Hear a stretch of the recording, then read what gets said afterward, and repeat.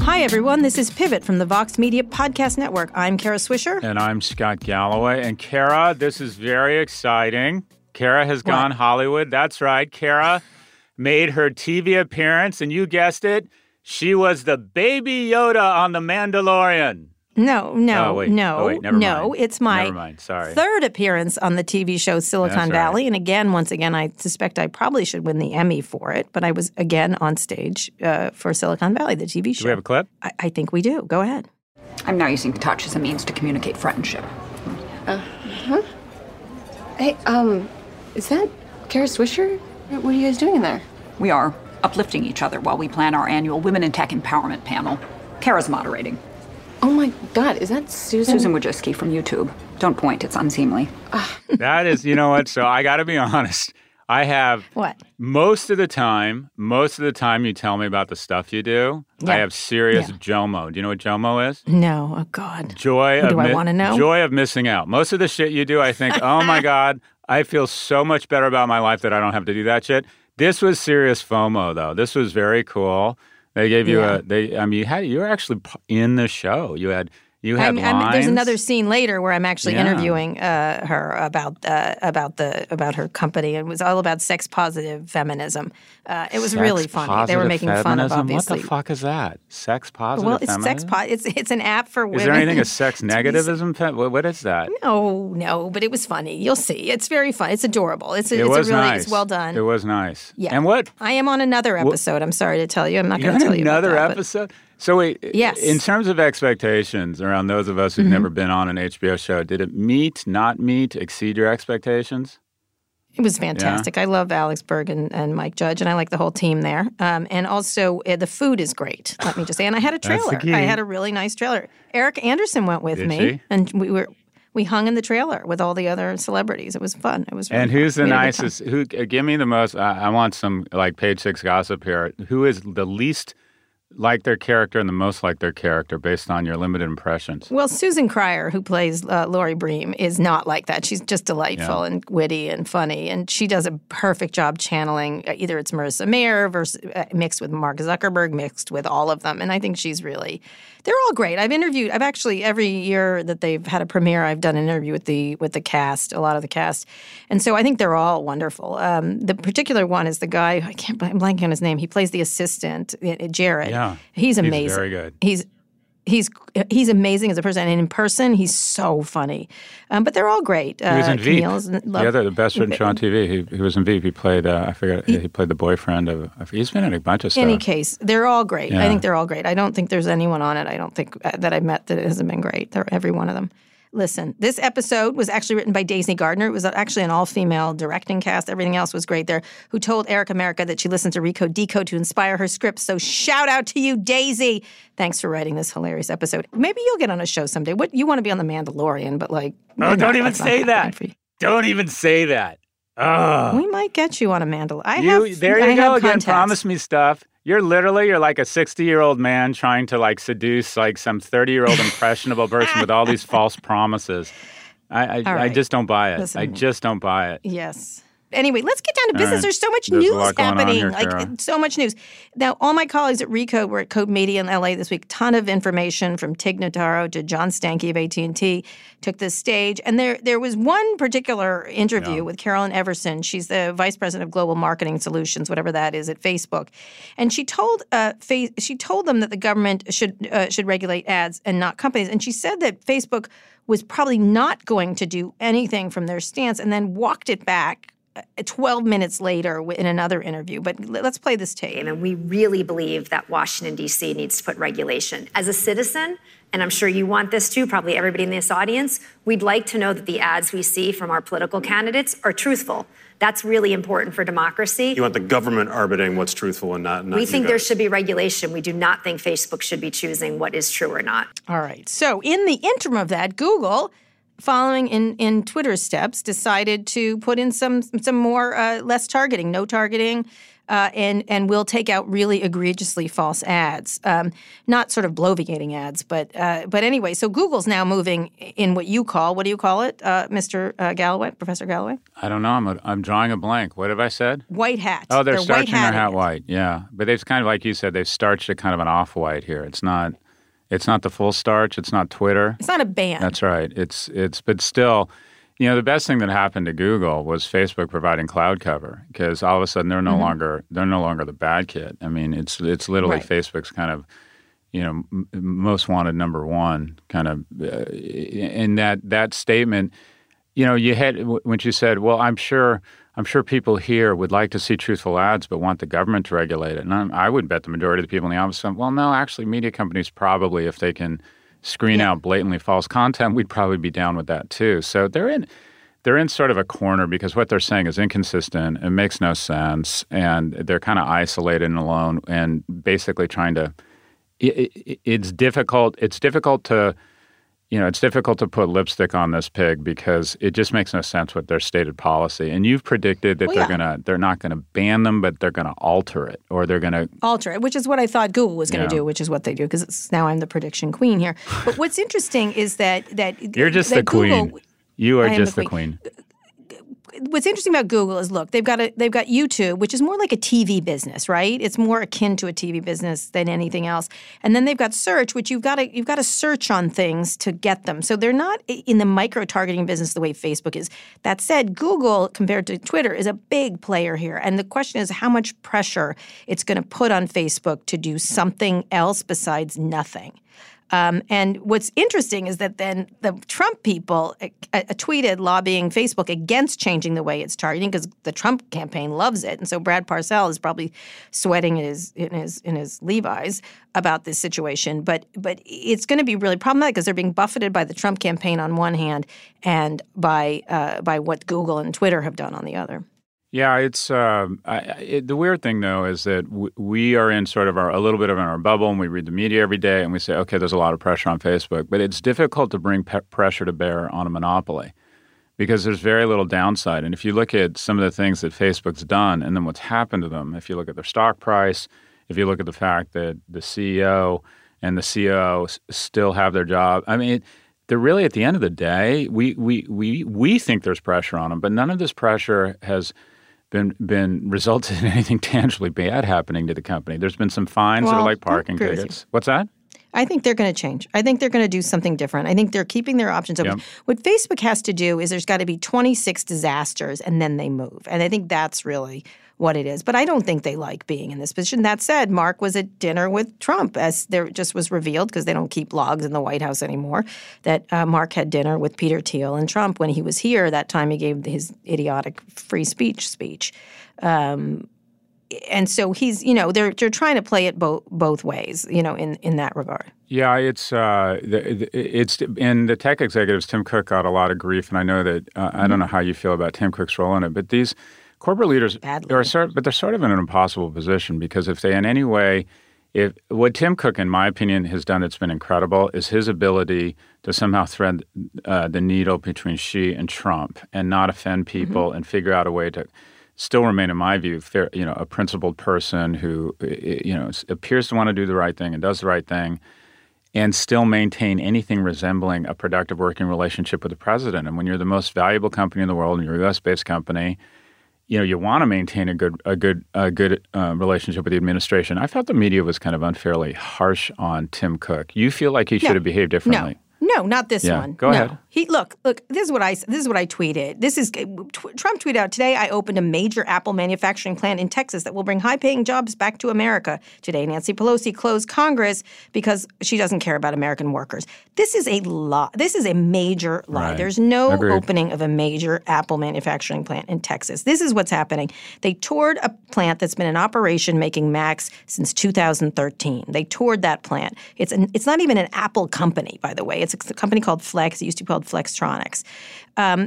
they didn't open anything. Apple is working on expanding its campus in Austin to a larger campus. Yes, they are. It will have no manufacturing, and obviously there's going to be more jobs there, but it's not even close to this tweet. And then the Trump campaign turned it into a campaign ad with a lie, and Tim said nothing. This is just, look, when he gets called Tim Apple, I get it. And this is what I wrote. This is completely false. I get that Tim Cook did not correct the Tim Apple thing. Pointing out someone being addled is awkward, but this is different. It's a plant run by a company called Flex. It's been manufacturing since 2013. If Apple will not say so, I will.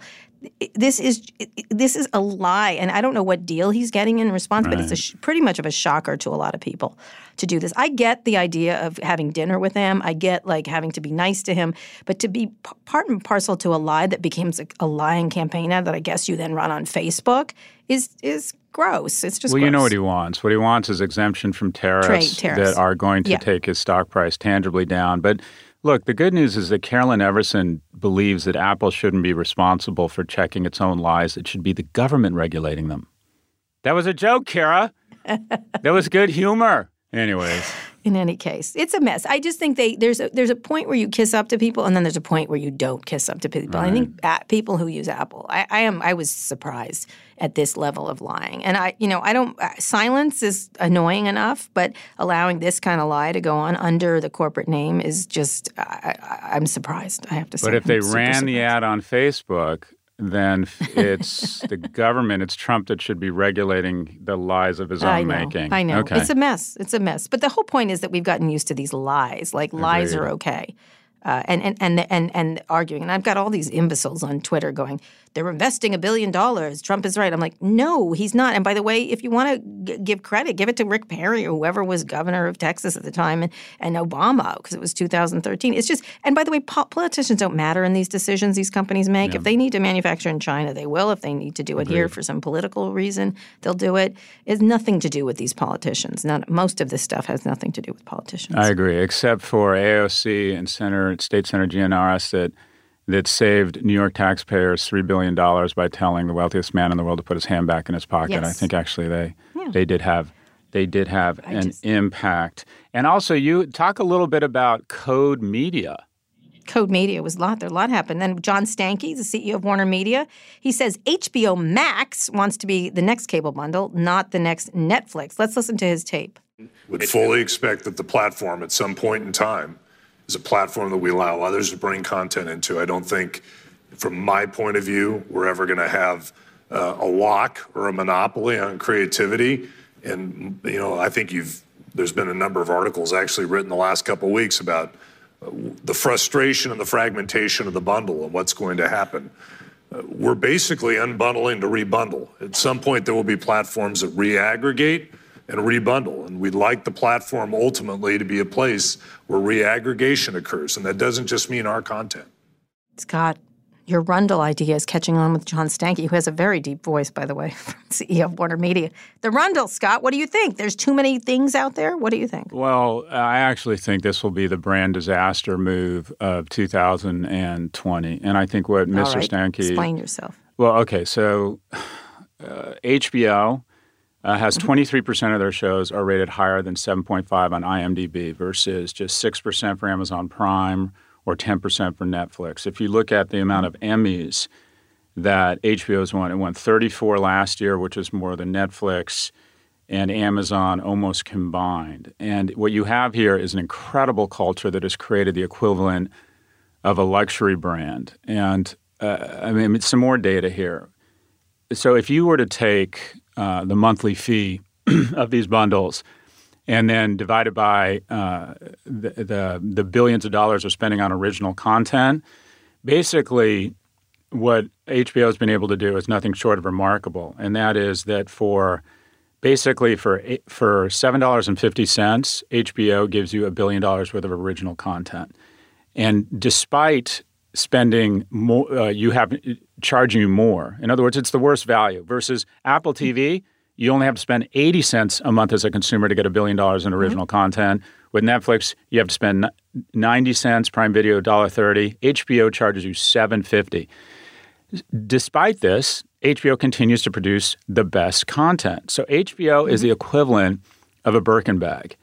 And what Stanky's deciding to do by trying to go more mass and layer in all this kind of mediocre content from Warner is he said, I know we're Birkin. We're a luxury brand. We have the best, highest margin company or creative machine in the world. We have artisans in the form of content creators. And we're going to turn it into fucking Coach and then Walmart. This is literally... What other brand has done that? Can you recall a brand that's gone? That's a great... There's a bunch of brands that have done that, gone too cheap, right? Well, I mean... Tiffany, There's a lot... I mean, Cartier, when they started putting their names on Lincoln Town cars, but they got it back and have made an incredible brand. It's much easier to go downhill, but then there's no going back. And the bottom line is they can't compete with the deep pockets of Netflix or Apple TV. So this is literally John Stankey taking a Birkin bag down to a Coach bag down to a Brooklyn Messenger bag. It's just the worst strategy in the world. They can't compete with the deep pockets of Netflix and Apple TV Plus. They only have about 200 original shows or 200 shows on their platform versus 2,000 on Netflix and Amazon. So they can't go toe-to-toe with these guys. They had to stay. They shouldn't. And they shouldn't. And Disney, 100%. And don't you, when you hear a show is from HBO, don't you naturally assume in the back of your mind it's probably going to be better and you're more willing to trial it? Except now, it was interesting. I was on an airplane yesterday, and Fleabag is from what, Amazon? I forget even know. Fleabag's from Amazon. Maisel is from Amazon, which I watch. I'm trying to think of the things I watch. Homeland is from Showtime. I don't think of HBO as the only place for great stuff, although there's great stuff on it, right? Let me just be clear. There's tons of great stuff on there. But others have started to make great stuff, 100%. like HBO-worthy stuff. And so I don't know if they have the market on that anymore. But they don't have any choice. And with Richard Plepler gone. They don't have any choice. They have to have fewer programs, but better programs, and they have to maintain the only asset they have. They can't go toe-to-toe in terms of capital and armaments and spending against these deeper pocketed players. The only strategy they have is to maintain 100% Succession. Think about it. So, oh my God, Sopranos, 6 Feet Under, the best show that nobody ever watched, The Wire, Hank on Larry Sanders. This company has the secret sauce of being able to produce amazing content on a fraction of the budget. They're a luxury brand, and they've decided, oh no, we're not going to be a luxury brand. We're going to be Walmart and Target. And by the way, that market is covered like crazy with cheap capital. So the worst brand decision of 2020 was the decision for AT&T to basically trash their positioning as a luxury brand in the content arena and move into the mass market. It is not going to work. It's going to result in one of the largest corporate write-downs. That's a good prediction. I think you're 100% right on that. And I think other people are moving into the luxury space and they're taking their eye off the ball. But, AT&T is a mass brand and they don't know how to own something that's People fancy. want to see Kara Swisher on Silicon Valley. They don't want to see the dog on a bunch of like Big Bang Theory on HBO. Right? They want the high-end stuff. Anyways, I'm droning on. Okay, Scott, we're going to take a quick break. We'll be right back after this with Friends of Pivot. We got listener mail. We got predictions. We got wins and losses. We got a lot to go. We'll be back in a minute.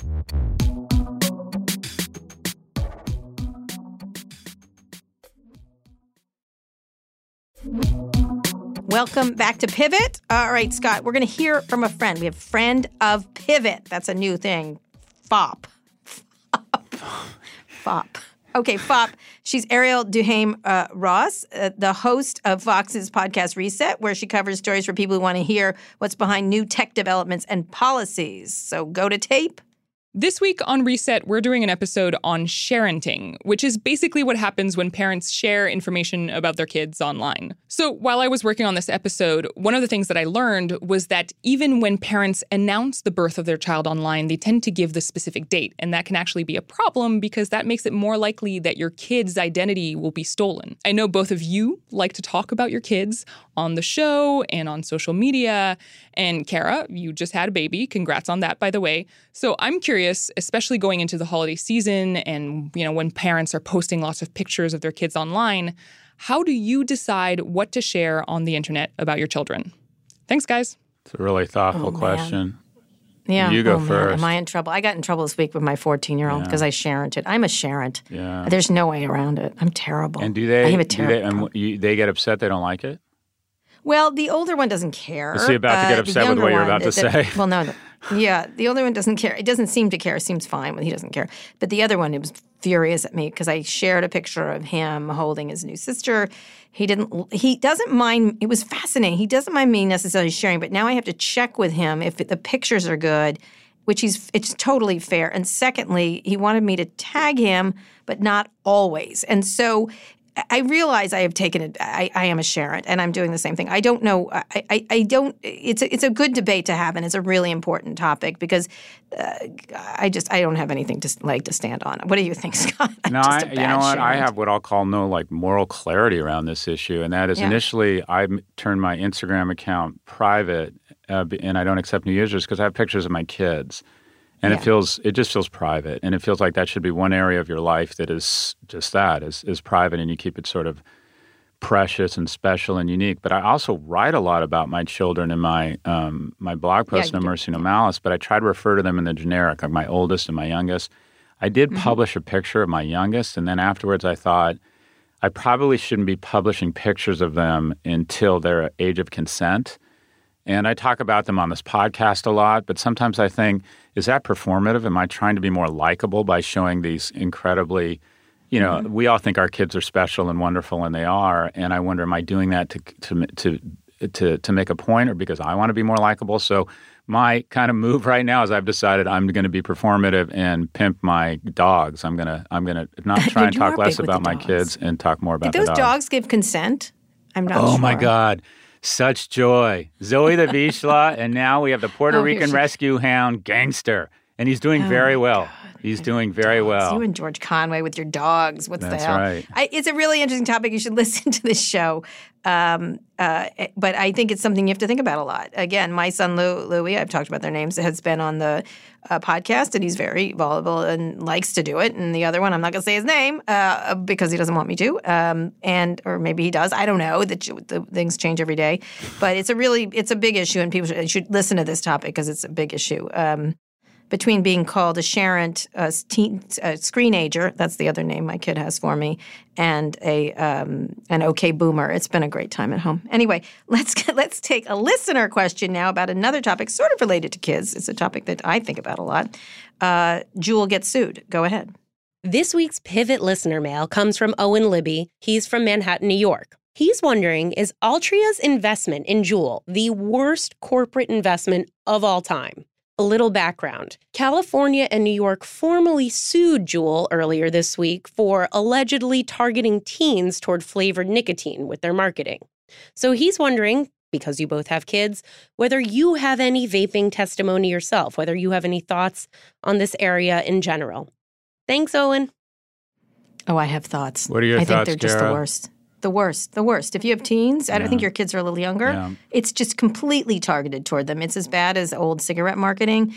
I own so many Juuls. Like I've taken them from my oldest kid, and I just think it's awful. I think the way they're doing this, I think it's dangerous. I think some of these, I think probably the dangers are probably slightly overhyped by the media, but nonetheless, it's just like smoking as far as I'm concerned. And I think the marketing is what really drives me crazy. The flavor, it's so aimed at young people. Yep. And I do think it's the worst investment from Altria. And I think those people walked out with a whole bunch of – they're sort of like the WeWork people, just walked out after perpetrating what is essentially a really dangerous product. Thank you. Yeah, so I have, again, no moral clarity here. Full disclosure, I'm an investor in the space. Tobacco had a strangle-like hold on my household, took my mother's life. And I think that and I'm not making in any way a health claim here. This is just a pure thesis or opinion of my view. But if we were to give an e-cigarette to every smoker over the age of 25 and reduce the number of tobacco smokers 10% a year, I think we would save more lives, or we could save 5 to 7 million lives. And at the same time, the outrage over the youth problem, I think is justified. I think your concerns are justified. The question around whether or not it was the biggest kind of corporate blunder from just a purely financial standpoint, it's not even close. Altria invested $13 billion for a one-third stake, valuing the company at about $40 billion. It rose to $50 billion. Let's say that's been cut in half, or even say they've lost $6 to $10 billion.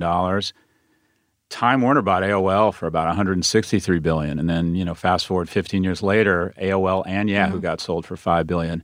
Google bought Motorola for, I think, $12 or $13 billion and then sold it, I think, for $2 or $3 billion to Lenovo. Daimler bought Chrysler for $38 billion and then ended up selling it back to private equity after a failed integration for $7 to $10. So this doesn't even make the top 10. There have been a lot more disastrous acquisitions that have been written down by much more than this. Okay, that's true. Fair point. But it's still not a good one. And secondly, let me just say, look, the Center for Disease Control has reported over 2,000 lung injury cases and 43 deaths linked to vaping. More than 120 of those people were kids, were minors. Altria is a tobacco company, and so they are just trying to keep their nicotine addicts with them. And I just, as a parent, when I see this marketing, it's like mass and the coolness factor and everything else. It's just, they could, if older people want to ruin their lives by smoking, and that's what you do. Just so you know, it's you're sucking on a death stick. You don't point them at kids who are at such a point in their lives where they think they're cool doing them, and when celebrities, it's like the old cigarette days. And I'm sorry, even if they're even slightly healthier, it's just I just think they acted incredibly badly, on every aspect of them, and then tried to put themselves off. Another company that pretended they were a tech company. They're not a tech company. They're a smoking company. So sorry. Agreed. Thank you. Anyway, we'll move on from that on that note. We need to take one more quick break, and we'll be back with wins and fails and predictions.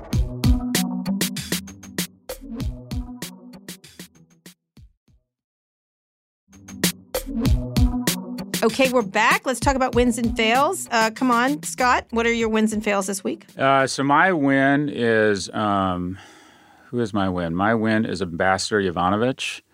Ah, nice. And I just thought this was, this last week, what the media has been reporting on, that the impact of this was a series of drumbeats that have, in fact, continued to link the president with the criminality that is, the president. But what I found especially encouraging or rewarding about Ambassador Yovanovitch's testimony is that I think it I don't want to say restores a lot of faith, but I've always felt that we give people in uniform or people in the government who are in what I'd call kind of macho jobs the credit they deserve.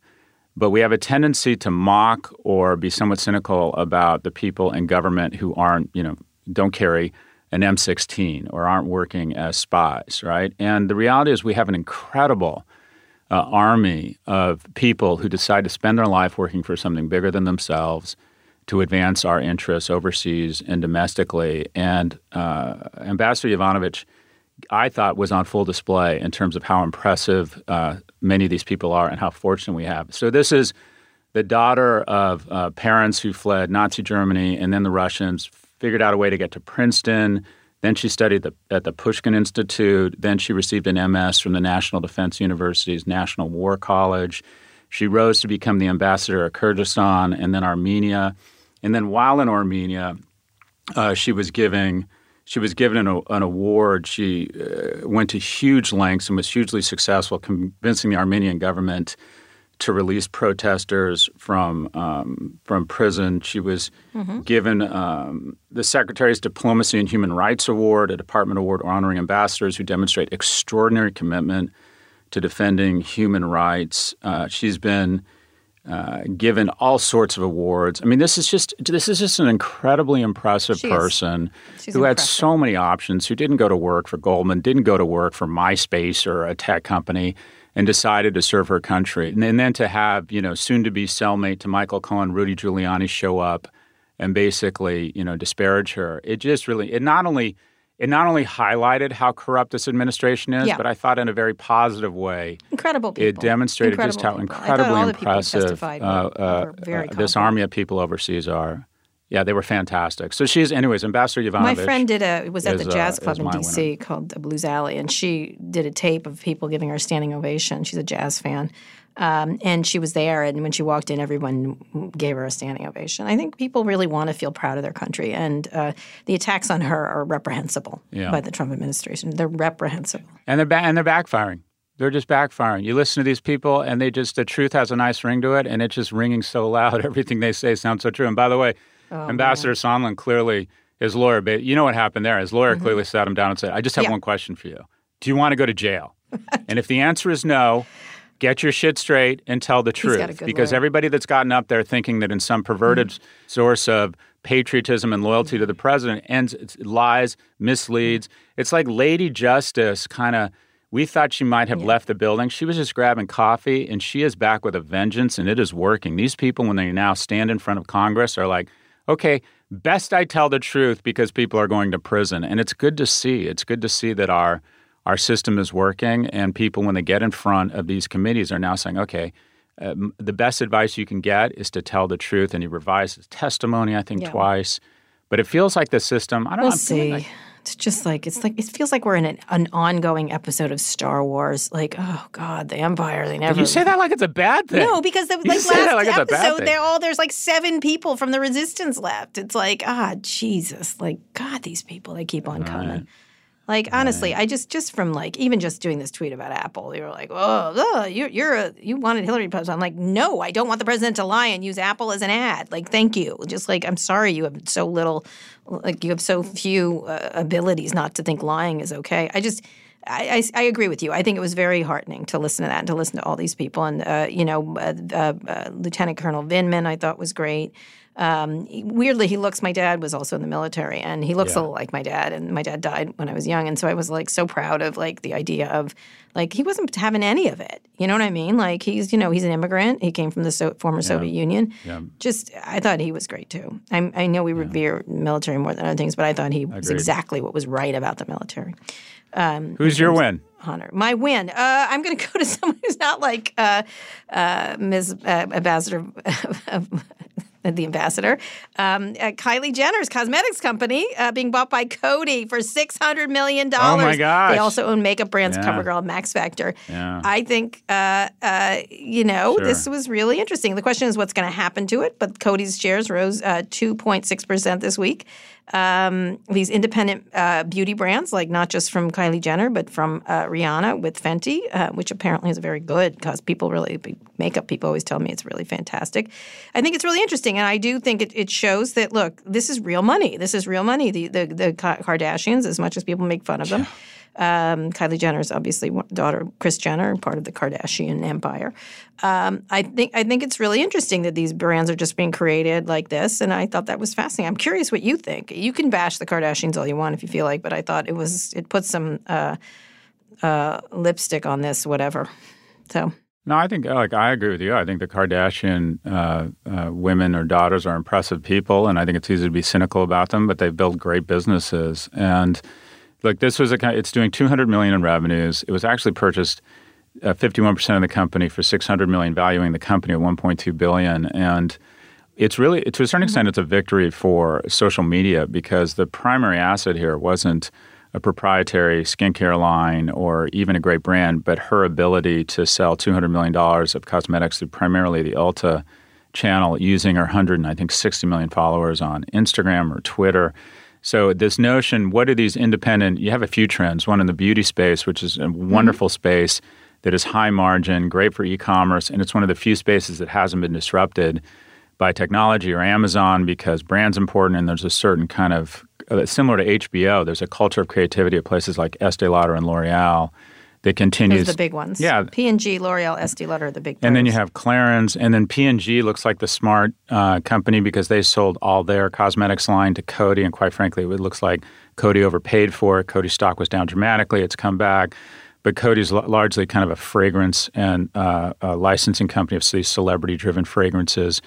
But anyways, what this shows is the power of these long-tail brands has incredible power across beauty, hair, cosmetics, and skin. And when you have a $200 million company largely built on the back of social media and then distribution through Ulta, valuation of $1.2 billion, I mean, it's kind of impressive all around and plays on a lot of trends. But I think the big winner here is it shows just how important Instagram is in terms of building a high-margin aspirational product. If Condé Nast had been reinvented or reimagined for a digital age, yes, remember how powerful the Condé Nast media company was with Vogue and, it would look something like Instagram. So Instagram, my thesis is that in 24 months, and this is another indication, Instagram will be worth more than the core platform of Facebook. Yeah.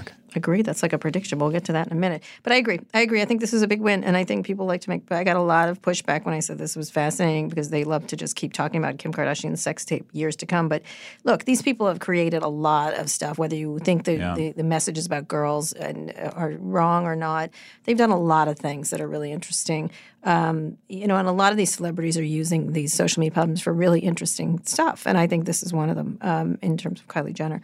And someone like The Rock, who I have just been tweeting with back and forth with. I'm trying to get. I saw that. The Rock's all over you. The Rock is all over. I love. What The did Rock. he call you? He's like he calls himself Rock Bundle. From you. Did you see that? A rock bundle, yeah. I said I'd buy a rock bundle last week. By the way, Dwayne Rock, someone compared Dwayne The Rock Johnson to George Clooney. First off, The Rock graduated from college. Mm-hmm. The Rock has been in all these incredible movies. So basically, we're comparing him to George Clooney about how much more impressive he is than Clooney. Yeah. The Rock is very impressive. I love The Rock. If I could get The Rock on a podcast or at Code, literally, it would be a dream. As someone who's like, by the way, years ago when I was talking to Facebook and who was a real up-and-comer on social media, they said two names, the Kardashians and The Rock.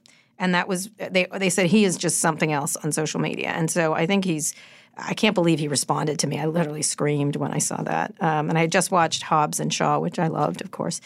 I was really thrilled. And he was great about it. He wants to have a drink. You may come with me to that because I don't drink. So you'll again more hollow promises. If I get drinks with The Rock, you are coming, and literally you cannot embarrass yourself with me and The Rock. Do you understand? Because I am deeply. This takes me to the ugly place of my dad constantly holding out that rabbit coat. He was going to get my mom that never came. I'm just saying. We never got the rabbit coat. We got a 2-bedroom apartment in Encino and mediocre child support. That's where you take me with these hollow promises. The Rock. Listen, Dwayne. I love you. You need to come to Code or whatever. I will do a podcast with you anywhere, any place, anytime. It will be so much fun. We will laugh and laugh and laugh, and then we'll have tequila afterwards. Can you ask The Rock to put us both on a workout program, and let's just see what happens? No. Let's not even try to bother. Okay, your fail very quickly. We got to go because we got to get your prediction. You like that? I like that. All right, my fail's easy. My fail is just the brand strategy blunder, and that will result in what is the erosion. I've had companies that have been acquired, and what you realize is the culture is just so important. And one of the great cultures in all of corporate America and media is the culture at HBO. And you have just an incredibly poor judgment right now that is going to erode the culture that has produced some of the most moving content in history. And it's not only the wrong thing to do just in terms of destroying art. It's the stupid thing to do. They can't be Walmart. So my fail is just poor decision-making at HBO going to HBO Max. No one wants Big Bang Theory to junk up The Wire, 6 Feet Under, Girls. Richard Plepler is probably just joking. Well, did you hear? Supposedly Apple is eyeing him. Yes, they are. 100%. And the deep pockets of Apple, the original content They're not eyeing him. He's going to do a deal with them. It makes sense. You think? I mean, that's going to be a formidable – we're talking – we definitely want to know that guy because that's our invite to the Emmys because that guy's going to be accepting a lot of. I know that guy really well. Well, of course you do. Well, Plepler was the PR guy for HBO for years before he became the head of it, and he was in my book.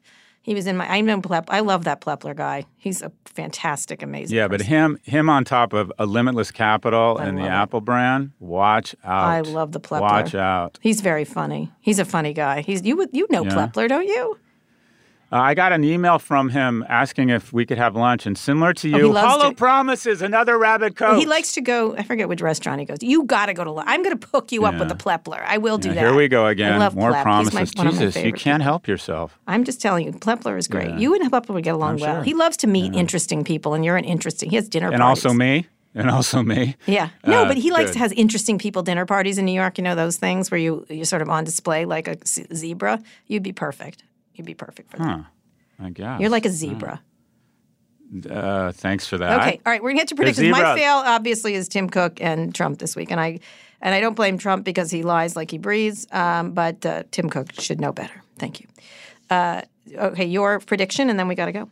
My prediction. So a name you're going to hear more about in 2020, and it's about to become a player in the ecosystem between the intersection of tech and the streaming wars, which I'm just fascinated right now, is Roku. Oh. And Roku now, I believe, has a 38% share of devices for streaming, ahead of Amazon, whose Fire Stick, I think, has about a 30% share. And when you look at one of the keys, one of the missing links to Netflix and to Disney Plus is they don't control their distribution. Mm-hmm. Okay. So their ability to go toe-to-toe with Amazon and Apple streaming offerings that control their own distribution will be their ability to either acquire distribution or build it, or the other way, and Roku offers that, or the other way, because Roku's stock has skyrocketed, and now has sports, I think, about a $15 or $16 billion market cap.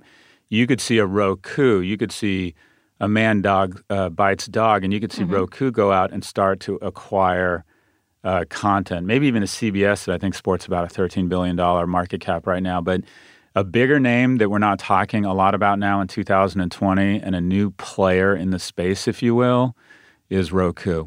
Roku. Okay, that's interesting. You're pulling them out of nowhere. God, not Netflix or anything like that?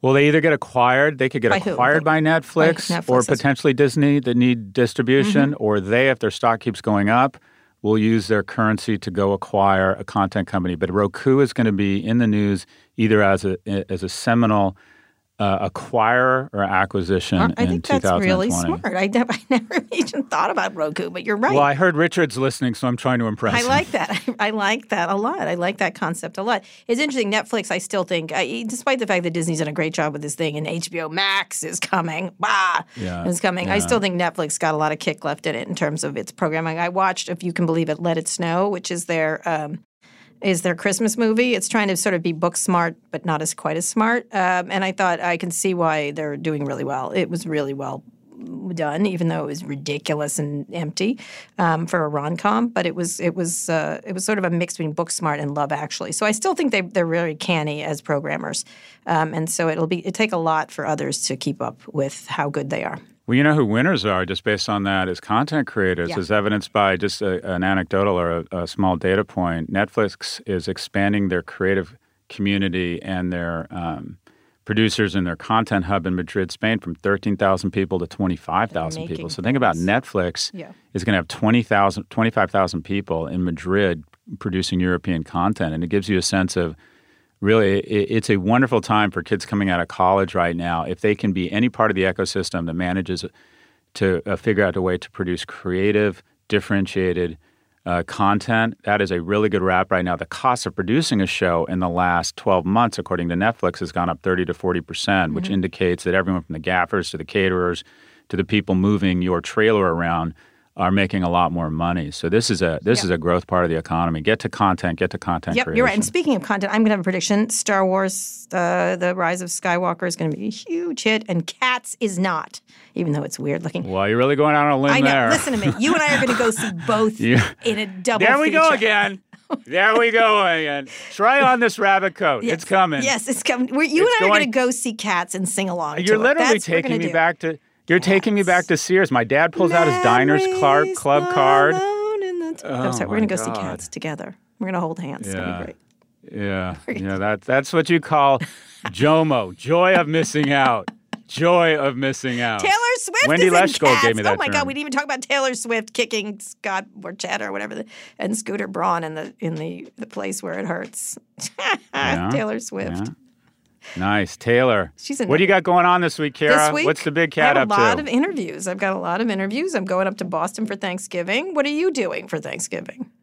My sister and her family, who I will not be posting on social media or Instagram, will be coming down. Okay. My dad's third wife, my wonderful stepmother, who was the first person to ever spoil me. She's Linda, first person.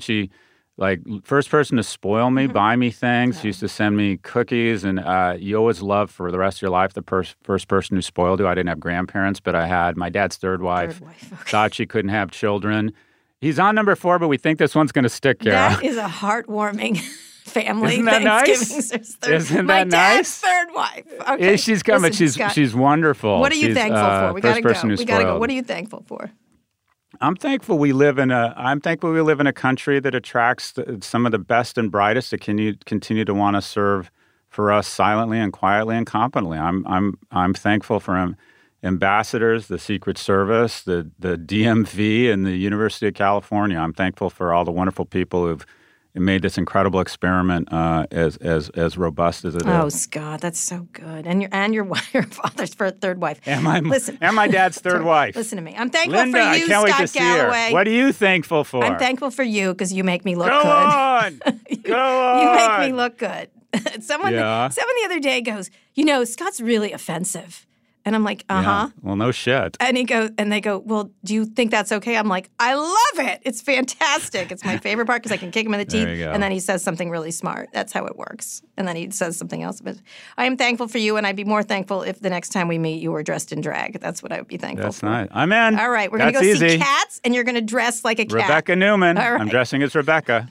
All right. Anyway, Scott, we got to go now. We'll be back next week. We do have to go. With more things. Before we go, I want a big thank you, actually, to all the amazing listener questions and feedback on Twitter in our inbox. Thank you all. And thank you for the people who listen to Pivot. We love our fans. We have great fans. We do. We've gotten great notes from Mexico, from everywhere around the world who want us to come there. And we are going to go everywhere as long as you buy our drinks. That's how it works for us. Hottest city in the world. Mexico City. Hottest city in the world right now. We're going to figure it out. We're going Erica's for Formula One. Erica is on it. She's going to figure it out. They're all going to, and Rebecca, they're going to figure it out for us. Anyway, please keep your questions, requests, suggestions coming into our inbox.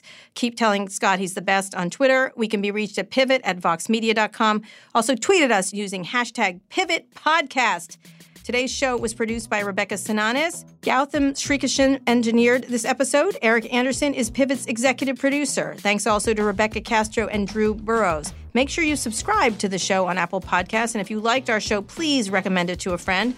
Thanks for listening to Pivot from Vox Media. We'll be back next week for another breakdown of all things tech and business.